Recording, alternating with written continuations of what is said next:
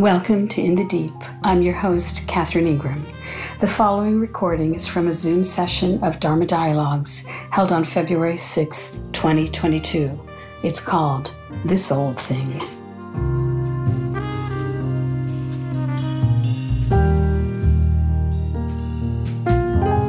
My friend in Chicago sends me great quotes, and this is one of them. It's from Joan Didion, and she sent it subsequent to Joan Didion's death, which was about 6 or 7 weeks ago.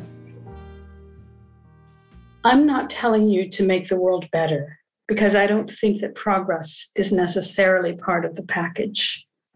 I'm just telling you to live in it, not just to endure it, not just to suffer it, not just to pass through it, but to live in it. To look at it, to try to get the picture, to live recklessly, to take chances, to make your own work and take pride in it, to seize the moment. And if you ask me why you should bother to do that, I could tell you that the grave's a fine and private place, but none, I think, do there embrace, nor do they sing there, or write, or argue, or see the tidal bore on the Amazon, or touch their children. And that's what there is to do. And get it while you can, and good luck at it. Wise words from someone who was economical with big ideas and a few words. Get it while you can. I spoke a little bit last night about the way that we sort of just endure. We kind of endure the day.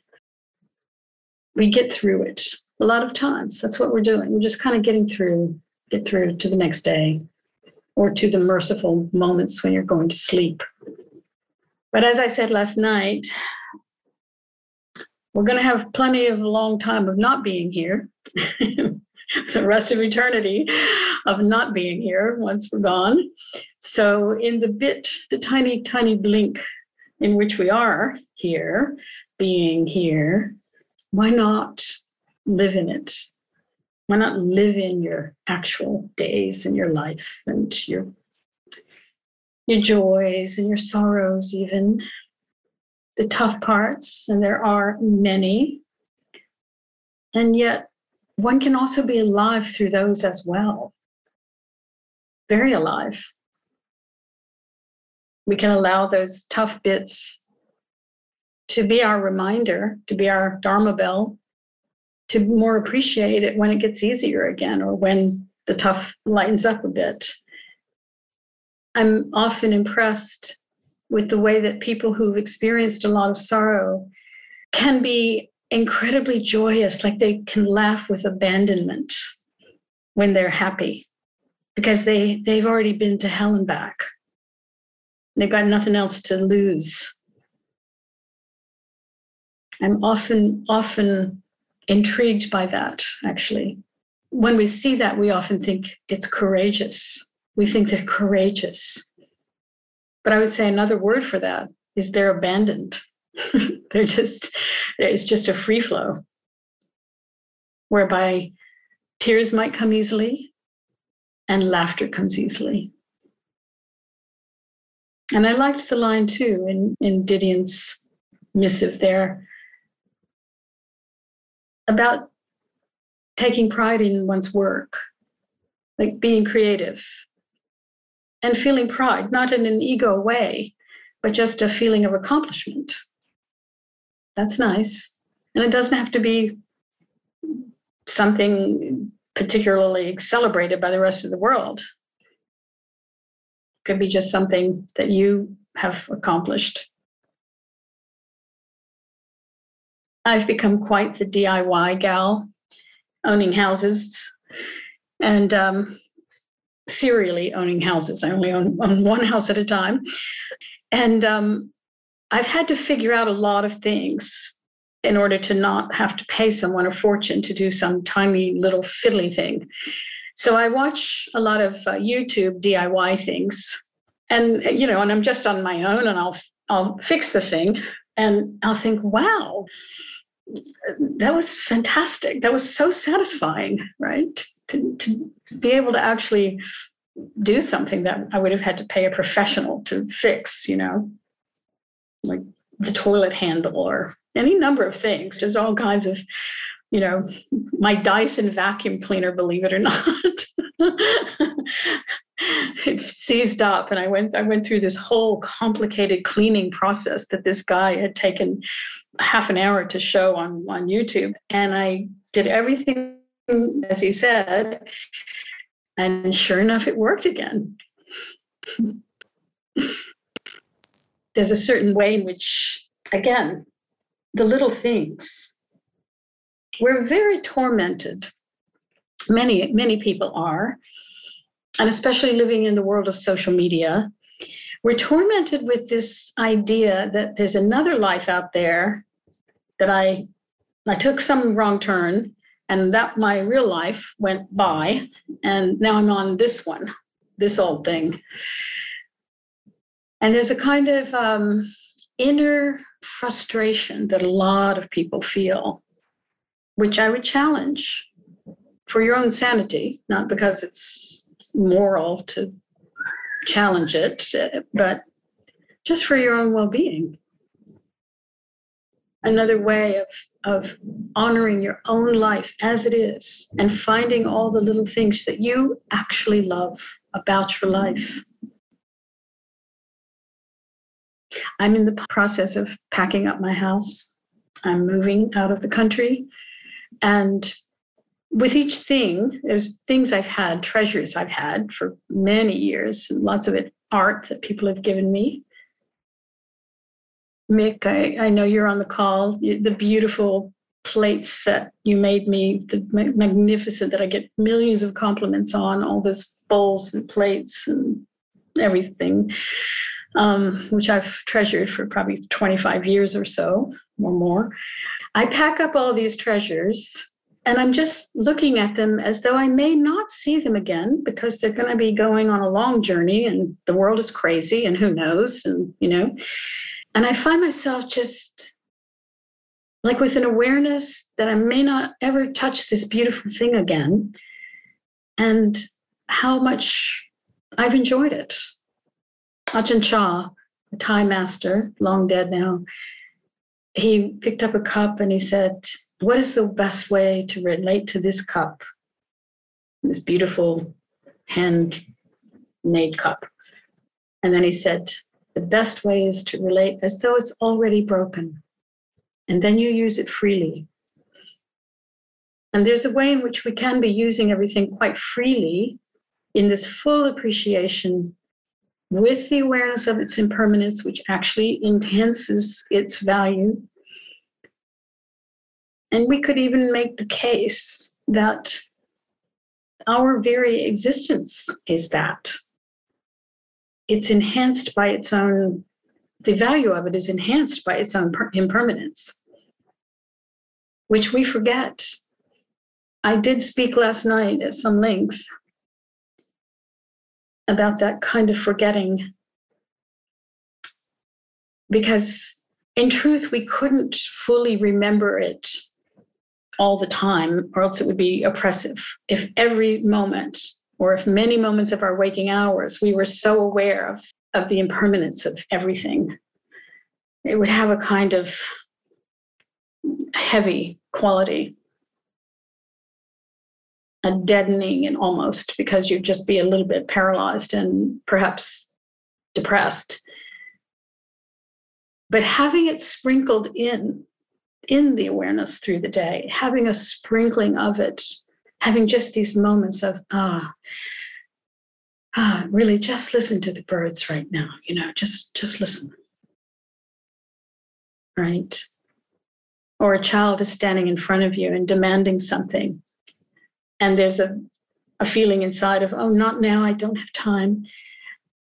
And yet you look at the child's face, and in that moment, perhaps see it for the first or the last time.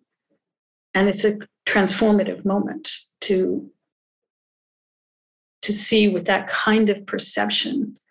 Sprinkle those through the day, and it does wake the day up. It wakes you up in the day. I'm having quite a few of those. So all by way of saying, well, the only word that's coming is gratitude. It's an open secret for happiness, and it's so at hand.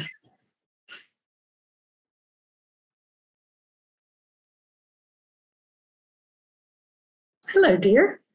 Hey, Catherine. Hey, everyone. Now, how are you feeling? I'm feeling really good. What you were talking about really resonated so much with what I wanted to share. I'm on the other side of COVID right now, and the feeling of gratitude and energy that just has come in the last day or two is making me so aware that there was a part of myself that I felt was suppressing my joy and I feel like there was some active energy that was just holding that down or not letting me even have access to the joy. I mean, certainly it was the illness that was a part of it, but just something else, maybe the atmosphere of fear. You know, I think there was so much fear about what that meant, having COVID. And now that I've been through it and I feel strong and back to myself, I'm remembering all the things I love, and I'm having the energy now to do my art again and to enjoy just the joy of my apartment after being away from it for several weeks. Yeah, so I'm just, but it just makes me wonder, like, what was it that was keeping, like, I felt like there was like something that was keeping me ignorant of my joy, like something that was clouding it, like a screen. How far back are we talking? Just how far back was your joy being suppressed, did you feel? I don't know. The way I feel these last couple of days, it's like I'm waking up out of some long sleep. Yes. Wow. Like that's what it feels like, because I haven't had the energy or even the desire to touch my art or even do anything creative. And suddenly I feel like it's back again after, and I don't know where it went. And yeah, so I'm just feeling so much happiness and gratitude right now. Beautiful. That's nice. Yeah. Well, yeah. I mean, I, just as a possibility, I wonder if now that you have a probably very robust immunity, that's one worry off the table in terms of every time you go anywhere, having to think about, you know, am I going to catch this thing? And well, now that's right. Over. So you're on the other side of that for sure. And also just coming out of the illness itself and feeling great again, you know, relief is a particular kind of happiness. It's like you dodged a bullet, even though you got the thing, but you dodged a bullet in terms of it being that terrible. I told the story in my book many, many years ago. I had an ovarian cyst, and the doctors seemed concerned about it. And of course, having that kind of cyst might mean ovarian cancer. So they were doing tests and ultrasounds and PSA tests, I think they're called. And so for a while, I didn't know, right, which way this was going to go. And I was going to these oncologists in Los Angeles, and I'd be sitting in the room with all these people who were going through chemotherapy and were waiting to see the doctor, but who had no hair and looked very wan and ill. And so it was just this world I had entered. Anyway, after one of these tests, the doctor said, you know what, the cyst is entirely gone. You're fine. And he was one of the most renowned oncologists of Los Angeles, so I completely trusted him. And I left there. I was skipping practically to my car. I felt this like a particular thing of relief, like you got out of jail or something, you know. And of course, right behind that realization came the feeling of, well, I've only dodged the bullet a little while, actually. There is a bullet with my name on it out there, but I must say I was definitely, and I kept saying to myself, remember this, remember how the world looked bright again. And I was listening to music in my car, and I remember just thinking, don't take any of this for granted. Of course one does, though. You know, but it is what I always remind us about, and it's what I remind myself about a lot as well. You look tomorrow wonderful. tomorrow's Bob Marley's birthday, and in Redemption Song is one of my favorites, and he says, "Emancipate yourself from mental slavery. None but ourselves can free our minds." And it is a choice, to look for gratitude and to find and to free ourselves. And I wish this liberation for all of us. Yes, beautiful. Wow. Thank you.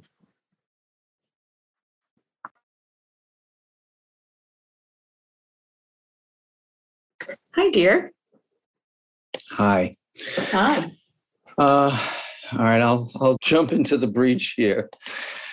So I'm so glad that you chose gratitude as a theme for tonight, and I've really been focused on that. I have a daily meditation, and I've added a moment of gratitude as the last moment before I leave the meditation, and whatever time it takes to get to that place where I feel gratitude. Sometimes it comes quickly, sometimes it comes slowly.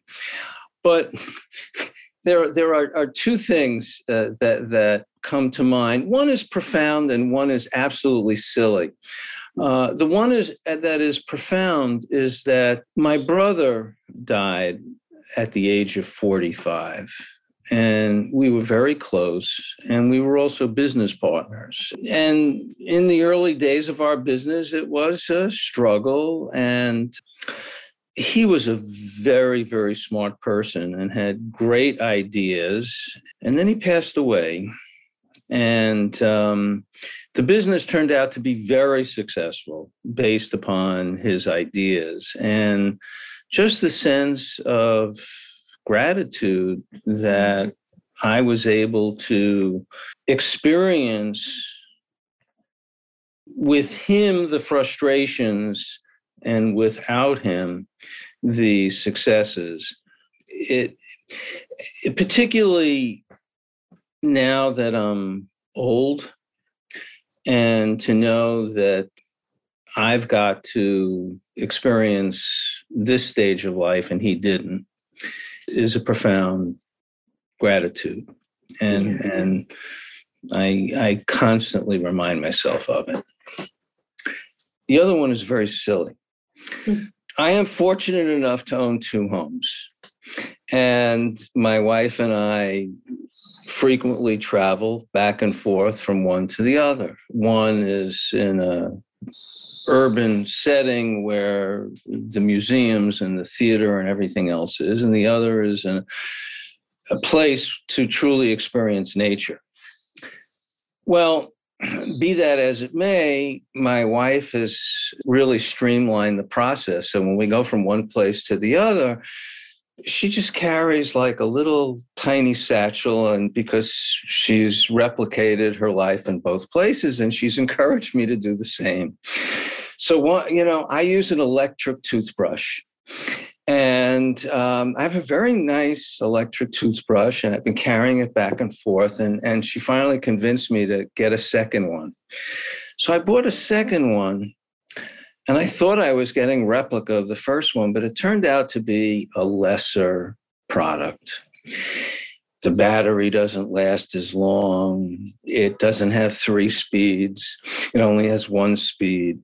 It's a little noisier. It just doesn't work as well. And I started saying, oh, this is terrible.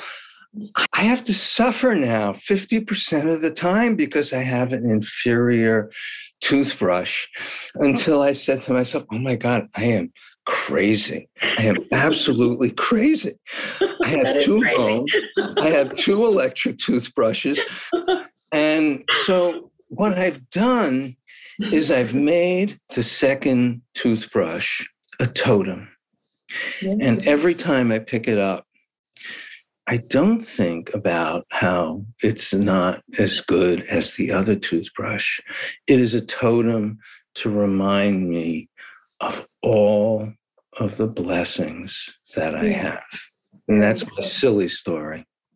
Well, you certainly came to the best perspective about it. Yes.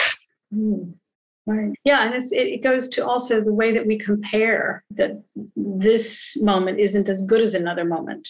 This moment with the inferior toothbrush is not as good as when I'm fabulously enjoying my other toothbrush, right? I mean, how much of a difference actually is it in the actual experience, right? When I'm in bliss in those few minutes a day in my other superior one, yeah, I mean, it's just the way that the mind tricks us and is constantly hungry, not constantly, I take that back, but often hungry unnecessarily, sitting at the feast and saying, oh, but no one brought kiwi to the feast. And it's like that. It's like that in so many ways in our lives. And when you switch it around, and I haven't seen your places, but I'm going to make a wild leap, a guess. When you switch it around and you think, what if in truth, I'm not actually able to, because there's not enough time in the day, I'm not actually fully able to enjoy all the things that I have here that I love, because there's just not enough time in the day. There's so many things. There's just so many things and beings and so many delights of all sorts. I sometimes get that glimpse. I get it especially in retreat, where I feel, because it feels so rich and everything's so simple, but it's so rich. And I feel any one of these experiences or feelings or insights or beautiful person walking past me on the path in silence, any one of those, I won't be able to fully take in because there's so much and it's so ubiquitous all around me. Now, that doesn't deny that there are awful things that happen in the world and to us, and losses, and the loss of your dear brother. I lost my brother at the age of 38 and so on. I've had lots of loss, and it's hard. It's painful. And it lives in a sore spot in my heart. But I'm also very aware, and as I just referred to, particularly in this move, I'm very, very aware of the abundance in which I do live.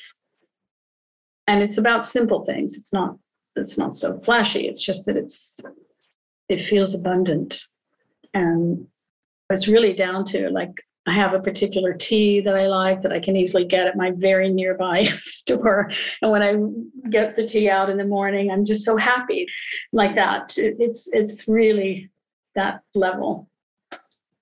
It's an interesting trick to understand that the increase of your happiness is downstream. It's not upstream, it's downstream. In other words, the gratitude for more and more simple things, rather than needing to keep getting better and better things, which is basically just a constant hunger. And then you get that thing and then you want another thing. And if you go downstream, like with what I have, and even if a few things get lost or ruined or whatever, well, you still got the other, you still got the people, and you've still got you. I wrote down what you said. Gratitude is an open secret for happiness. I find that very profound. Mm-hmm. Yeah, it always works. It always works. I won't take up too much time since I had time with you this morning, but what a blessing for me to get to see you twice in one day after not seeing you for 7 years. I know, it's amazing. I don't know why I dropped. I mean, I knew you were doing podcasts and I've listened to maybe one, but somehow I just dropped off of a lot of stuff over the past few years. So, but yeah, I'm very grateful for this. And there's something I never got to tell you this, but I was so grateful in your book that I love. Also, I learned, I always had my little pocket dictionary right beside me when I was reading that, because she used very big words. Oh, and where I'm from, we don't use those words. So I learned my favorite word, which I was saying it wrong, but it sounded better to me. But the assuage. Is that how you say it? Assuage? Yeah. I was saying assuage because it just sounded like exotic or something. But yeah, that's always been my favorite word ever since then. But I so appreciated that when you talked about the relationships and I think that it was like the yin and yang going, energy and that sort of thing, that you included same-sex relationships, because a lot of writers back then didn't, and even probably to now didn't do that. So it was the only book I ever read about that kind of stuff that I felt included. Beautiful. It was huge. Yeah. Well, beautiful. Wonderful. Yeah. And I never really got to tell you that. So. Oh, well, thank you. Thank you for telling me that. Yeah. My brother, to whom I just alluded, the one who died at the age of 38, he was gay. But we knew that from the time I was almost 12 years older than he. We knew that from the time he was a little tot, It's clear. And my cousin also. And of course, I grew up with that understanding. That was not something I had to learn culturally. I just knew. My uncle was also, and, it was just sort of a recognition. So it never was a question at all. And yeah. So you were well versed in it. And it means a lot. It just really means a lot to people. I mean, even some of the groups I get into, that are about relationships or whatever, it's always just, the heterosexual relationships. And, I mean, we have to go through that all of our lives on TV, and I'm not trying to be a victim here, but it's just the truth. I do see, and I'm sure you know even better, that there's been a massive change culturally, massive, even just in my lifetime. But I was quite aware of that kind of prejudice for much of my lifetime, and especially in watching what my brother dealt with, and even within our own family, the prejudice that he endured and the othering that he endured. So that was always a heartbreak for me. But I see it much changed, really, almost unrecognizably changed in a relatively historically short time. And thank goodness. Yeah. Yeah. But thank you very much. Well, you're very welcome. So nice to see you after all this time. And meeting you first time in Hawaii so long ago. Yeah. I know. It's just, I'm just so grateful to the University of Hawaii for that. I don't know how you ended up going out there, but yeah. So, well, I had been going to Hawaii since I was 19 years old, but then an organizer in Hawaii set up some events for me at the university. So that was very cool at the auditorium there. Mm-hmm. Yeah, that's great. Yeah. And I remember you used to drink your little green tea, and you said you only steeped it for like 30 seconds or something like that. Yeah, I used that as an example of the kind of steeping that we can experience in awareness.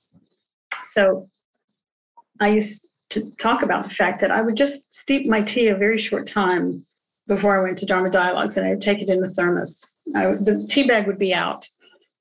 And sometimes I would forget to wash the thermos out the night of having used it, and not washed it out until the next day. And by the next day, the tea, which was only steeping in itself, there was no bag in it anymore, had become so dark, right? Even this light green tea had turned really dark. It was only steeping in its own self. And I often make this point that in this kind of awareness, in this brightness of awareness, it creates a kind of steeping without you having to think about it, without you having to try. It's like you're just getting used to, your system is just getting used to a certain way that it's using the awareness, letting the awareness be very open and free-flowing. And in such a way, there's a sensitivity to what feels good and what feels right in your heart. And there's also an intense sensitivity to when something starts to feel off, like starts to agitate, starts to feel separating.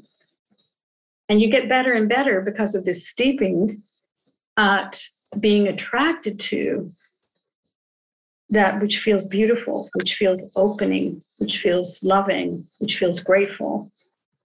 And you start feeling pretty much repelled by the dark side, which we all have in us too. But, again, I'll mention Mick, who's on the call, who told me so many years ago that his sensei in Aikido used to say, don't go where there's trouble.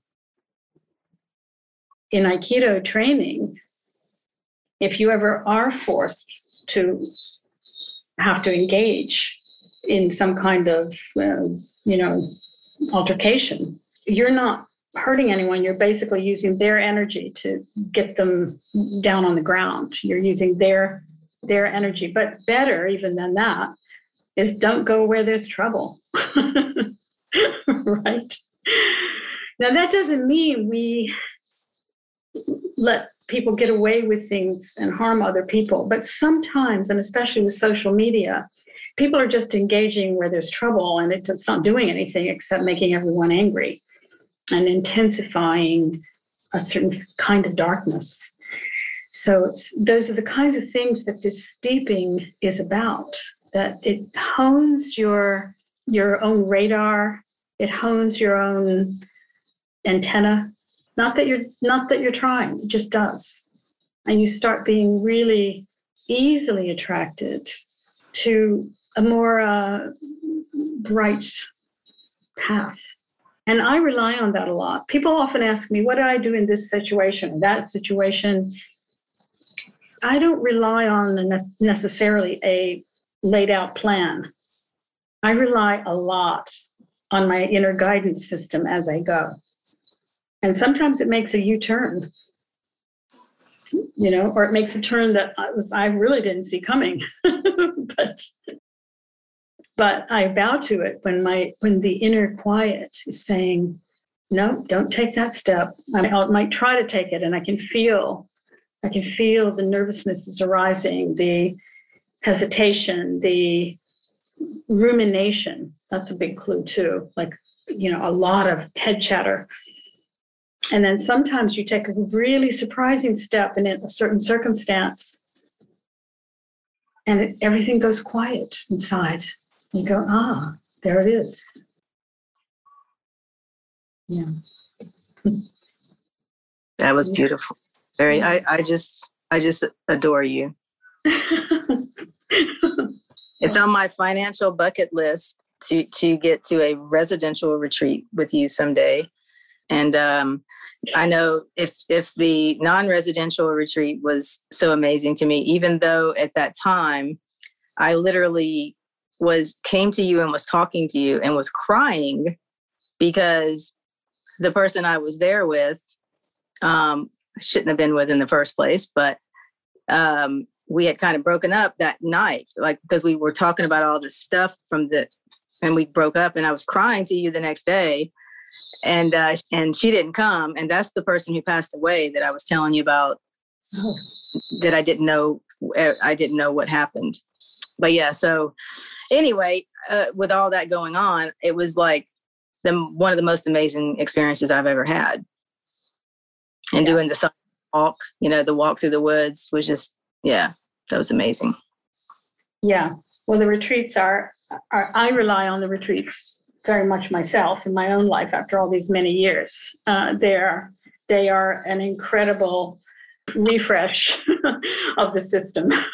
It's a real reboot and a powerful one. And it serves in this kind of steeping way as a reminder, even when you're back in your busy life, it's, you're a bit haunted by the moments that you really saw the picture and you really felt the glory of this existence. So yeah, it's why they keep doing retreats. Lots and lots of people I know for many, many years now, 50 years, have been rolling around in the retreat scene. Once you understand what a retreat does in your life, it becomes a part of your health program, especially for your mental health. So yeah. I really hope you'll be able to come to one depending on the circumstances and depending on the space, we can speak about a scholarship. Yeah. Thank you. Okay. All right. Thank you. Appreciate that. Yeah. Much love to you. Oh, thank you. Hi everyone. I hope my Scottish accent is going to be okay. We'll try to interpret. I'll try to translate if anyone has trouble. You're so kind. Well, I would certainly echo the notion and the thoughts of blessings and abundance and gratitude for those. But what I seek is your guidance, Catherine, on basically why it arises is within the last year or two, another teacher had mentioned to me that I should go more inward rather than outward. Now, the blessings that I've got so much gratitude for is contacts through my local music scene I'm involved with and sort of like hill walking, mountaineering stuff, and the trekking and mountain walking and things like that. Mm-hmm. So I've got some really good friends. I don't have much family other than my beautiful daughter and my girlfriend, but I've got tons of really good friends. And the gratitude that I hold for these amazing people could really be seen as a distraction away from the inward focus that another teacher had guided me to take part in, And I guess the question is that is there, at any stage a person's sadhana, is there any benefit that you'd guide Catherine from, a true sort of like a Vipassana type retreat to really focus inwards rather than engage with so many distractions outwardly? I'm such a rebel at heart in this regard. So I would say to you that if you're loving your life and you're engaged with the people you love and you're engaged with music and you feel pretty chill and pretty peaceful inside, mm-hmm. and you feel pretty happy, then it ain't broke. You don't need to fix it. Oh, good. Right. Yeah. I mean, people are pushing this Sisyphus rock up the hill with all the practices and all the stories and all the teachings, and you just get tired here even thinking about it. What I said about the retreat, by the way, what's cool about those retreats is you're not going there to do like a boot camp, like frankly, a lot of the Vipassana retreats are like boot camp. Mm-hmm. No, we create a heaven world so that you are actually enhancing a lot of joy and delight and that they're often in very, very beautiful places so that you're immersed in nature, always with fabulous food, so that all of your senses are being just assuaged, actually.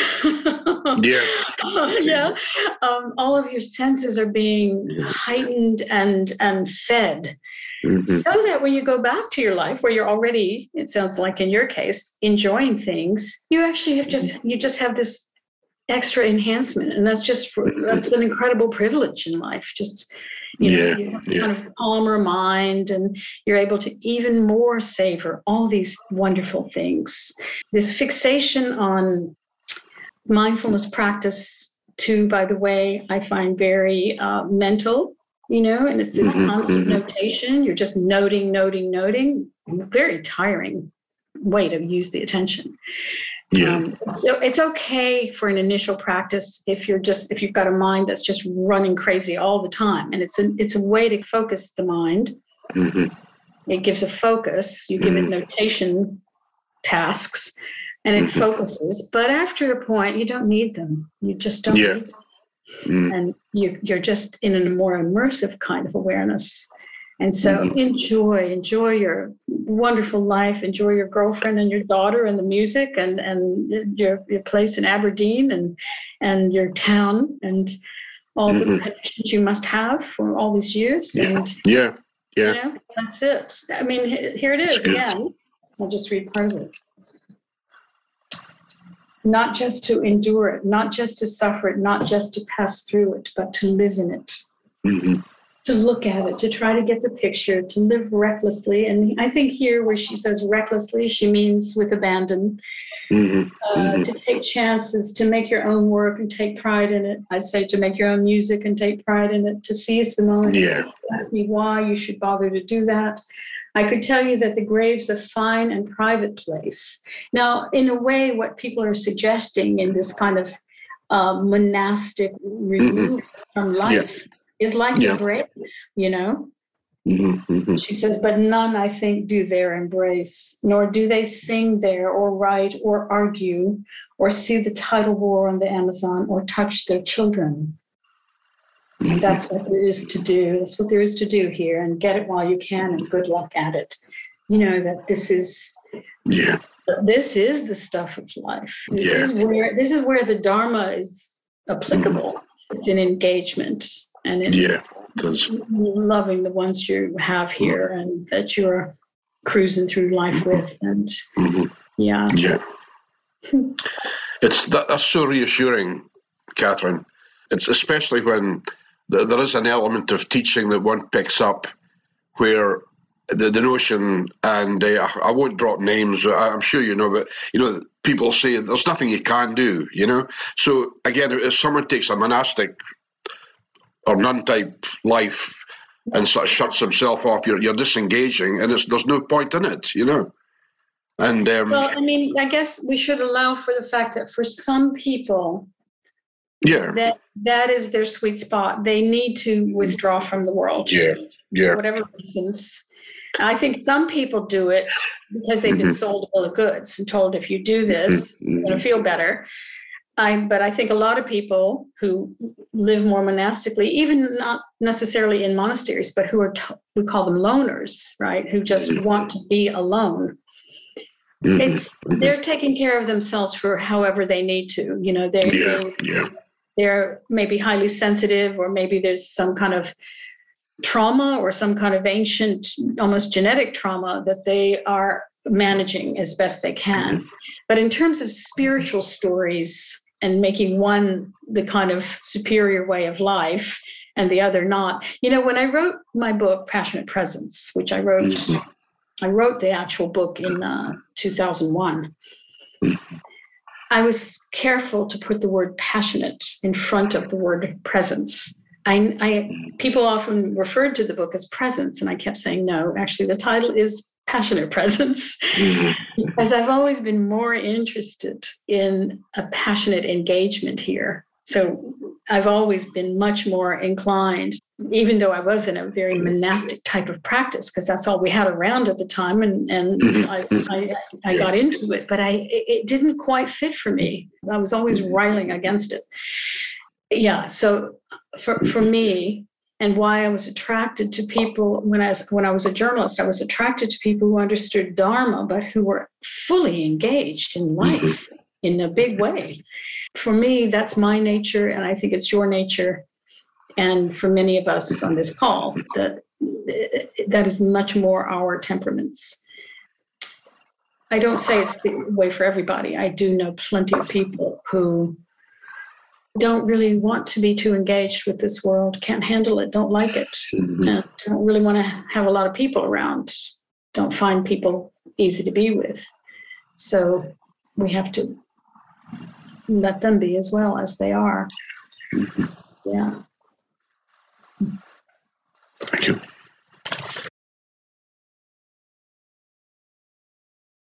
Oh my goodness, so many wonderful thoughts tonight. But what you just said has taken over, has resonated the most with me, because I also feel the passion is everything. And I really do. And I wrote down the tasting, the feeding your senses. Yeah. And I've been noting that a lot on my wandering. It's all about the senses, and it's all about the smells and the breeze and the sun. And of course, we can throw in the culinary, but really it is that passion. And so I loved that. And I think for some of us, like you said, more than others, it's an absolute necessity. Yes. Yeah, some people are much more fed by their senses. And I'm aware that some people aren't. And I know it sounds pejorative to say that someone is not particularly sensual, right? It has a pejorative feeling, but if you really just look at it in a kind of straight across, simple, direct way, it's just some people, they're not that into food, or like they don't care about food, or they don't care about a beautiful smell, or they don't, yet they may have some other kinds of delights and passions of their own that are just different. But yes, for you and for me and many of us, aliveness through the senses is so powerful. Mm-hmm. And one of the things that I feel happens with a more quiet, simple awareness is you just have access to all of those kinds of senses much more clearly. And even if a particular one of your senses is not your thrill, even if it's just that you delight in certain types of ideas, even then your quietness allows those ideas to sparkle in a different way. Because otherwise, what happens for so many people is their minds are a jumble. It's like a tangled mess, and they don't really have access to almost anything particularly except the jumble. It's just, there's just noise and clanking gongs and, and so even if a beautiful idea comes through, it's lost it's drowned out by the mental noise. And even if a beautiful sunset is right in front of their eyes, they don't see it, right? Their brain and their minds are taken up. And so again, in this steeping, in this gentle steeping in quiet awareness and moments of gratitude, the moments of clear seeing that you might have, like I said, sprinkle them through the day where you realize, wow, this is a short run. This is a very impermanent circumstance. I don't need to sweat the small stuff in this moment. I just can see that which I love. Thank you. You're welcome. Hello. Hi. I'm wondering That's a very, very cool room you're in. Yeah, this is my office, the Octagon. Yeah, nice. And the rest of the house out that way. Wow. And how are you feeling? How's your health now? Well, it's interesting. The last just couple of days, I've had a real increase in the amount of paralysis. It's not that I'm paralyzed, but I have a tremendous amount of numbness in my legs and my arms. Yeah. And the last couple of days, it's just increased exponentially. Mm-hmm. I'm pretty much numb from my shoulders down through my fingertips and my mid-thighs down through my toes.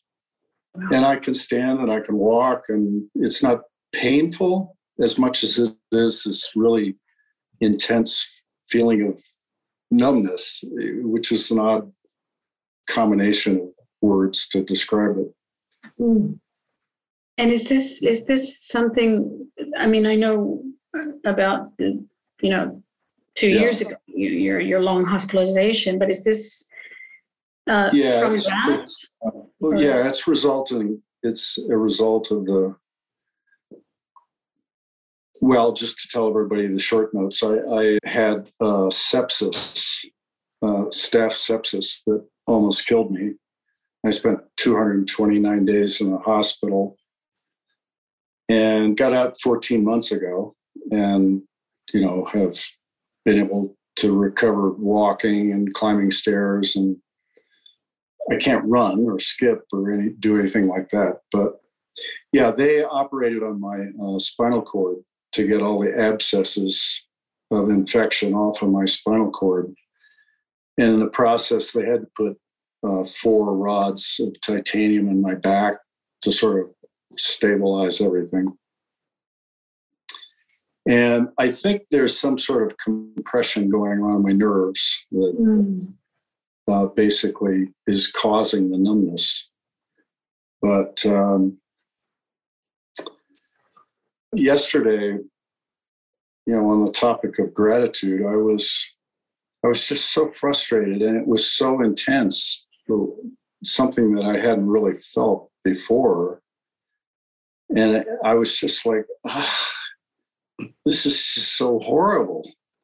And I was standing there making myself a sandwich.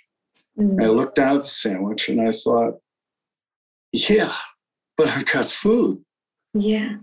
Think of all the people that don't have food. Yeah. All the people in Afghanistan that are millions of people that are potentially going to starve, Yeah. And that sort of flashed me on, oh, well, yeah, I live in a beautiful nature place and I'm isolated from the world and pretty much at peace with not having a lot of social contact. Yeah. So I just would say, that you can, like that, just switch into a sense of gratitude and it changes the nature of your struggle or whatever it is that's bothering you about your existence, The immediacy of the experience you're having, it changes it right there. Yeah. It doesn't mean that you don't feel the numbness, but the story around it changes because now you're looking at the sandwich and you're eating the sandwich. Things could be so much worse. Yes. I could have people pounding on the door with guns and, any number of, get a notice of eviction or whatever. Yeah. And you mentioned Afghanistan. I mean, what's going on there is just, what we would consider hell on earth. I hope for those people, they have some cohesion of society left of help with each other. But there's so many ways to see this in terms of what's missing, but also what's left. And it's not to deny what's missing, but you would have preferred. Well, the good thing is that there's a potential, and I don't know the answer to this yet, but there is a potential they may be able to take the rods out of my back. Yes. And aren't I lucky to have a doctor who's even willing to consider that? And the technology that exists to maybe make it possible. Absolutely. I don't know what sort of risks I'll take if I decide to undergo something like that, but I'll cross that bridge when I get to it. Yeah. I can make a testament to the value of retreats. Mm. Because you are a living testament to me, actually, for the value of retreats, of wisdom, of Dharma, and of what looks like courage. But I know from the inside, and I know you would say it probably this way, is that what other choice was there? You were just being throughout. I talked to you a number of times in the hospital, and I came away so incredibly inspired that having a circumstance that most of us would deeply dread, and wonder if we could psychologically survive it. And to be talking with you, who I felt you were so clear and so calm through it. And I'm sure you had your moments, but I was really, really inspired. And so you are a living testament to the Dharma. Well, thank you. I have to say that the first retreat I went on with you at Zaka Lake was like opening a broad door into a world that people had tried to describe with words, but it was conceptual, and words don't really sort of capture the presence that you can feel in a retreat through silence. Yeah. It's just, and that was the one great moment I had an hour and a half ago. I went outside and the sun was going down. It was beautiful. And it was just silent, completely silent. Wow. So, wow. Yes. More of those. They're all around. Oh, yeah. Every day. Treat yourself as much as possible. Yeah. Thank you.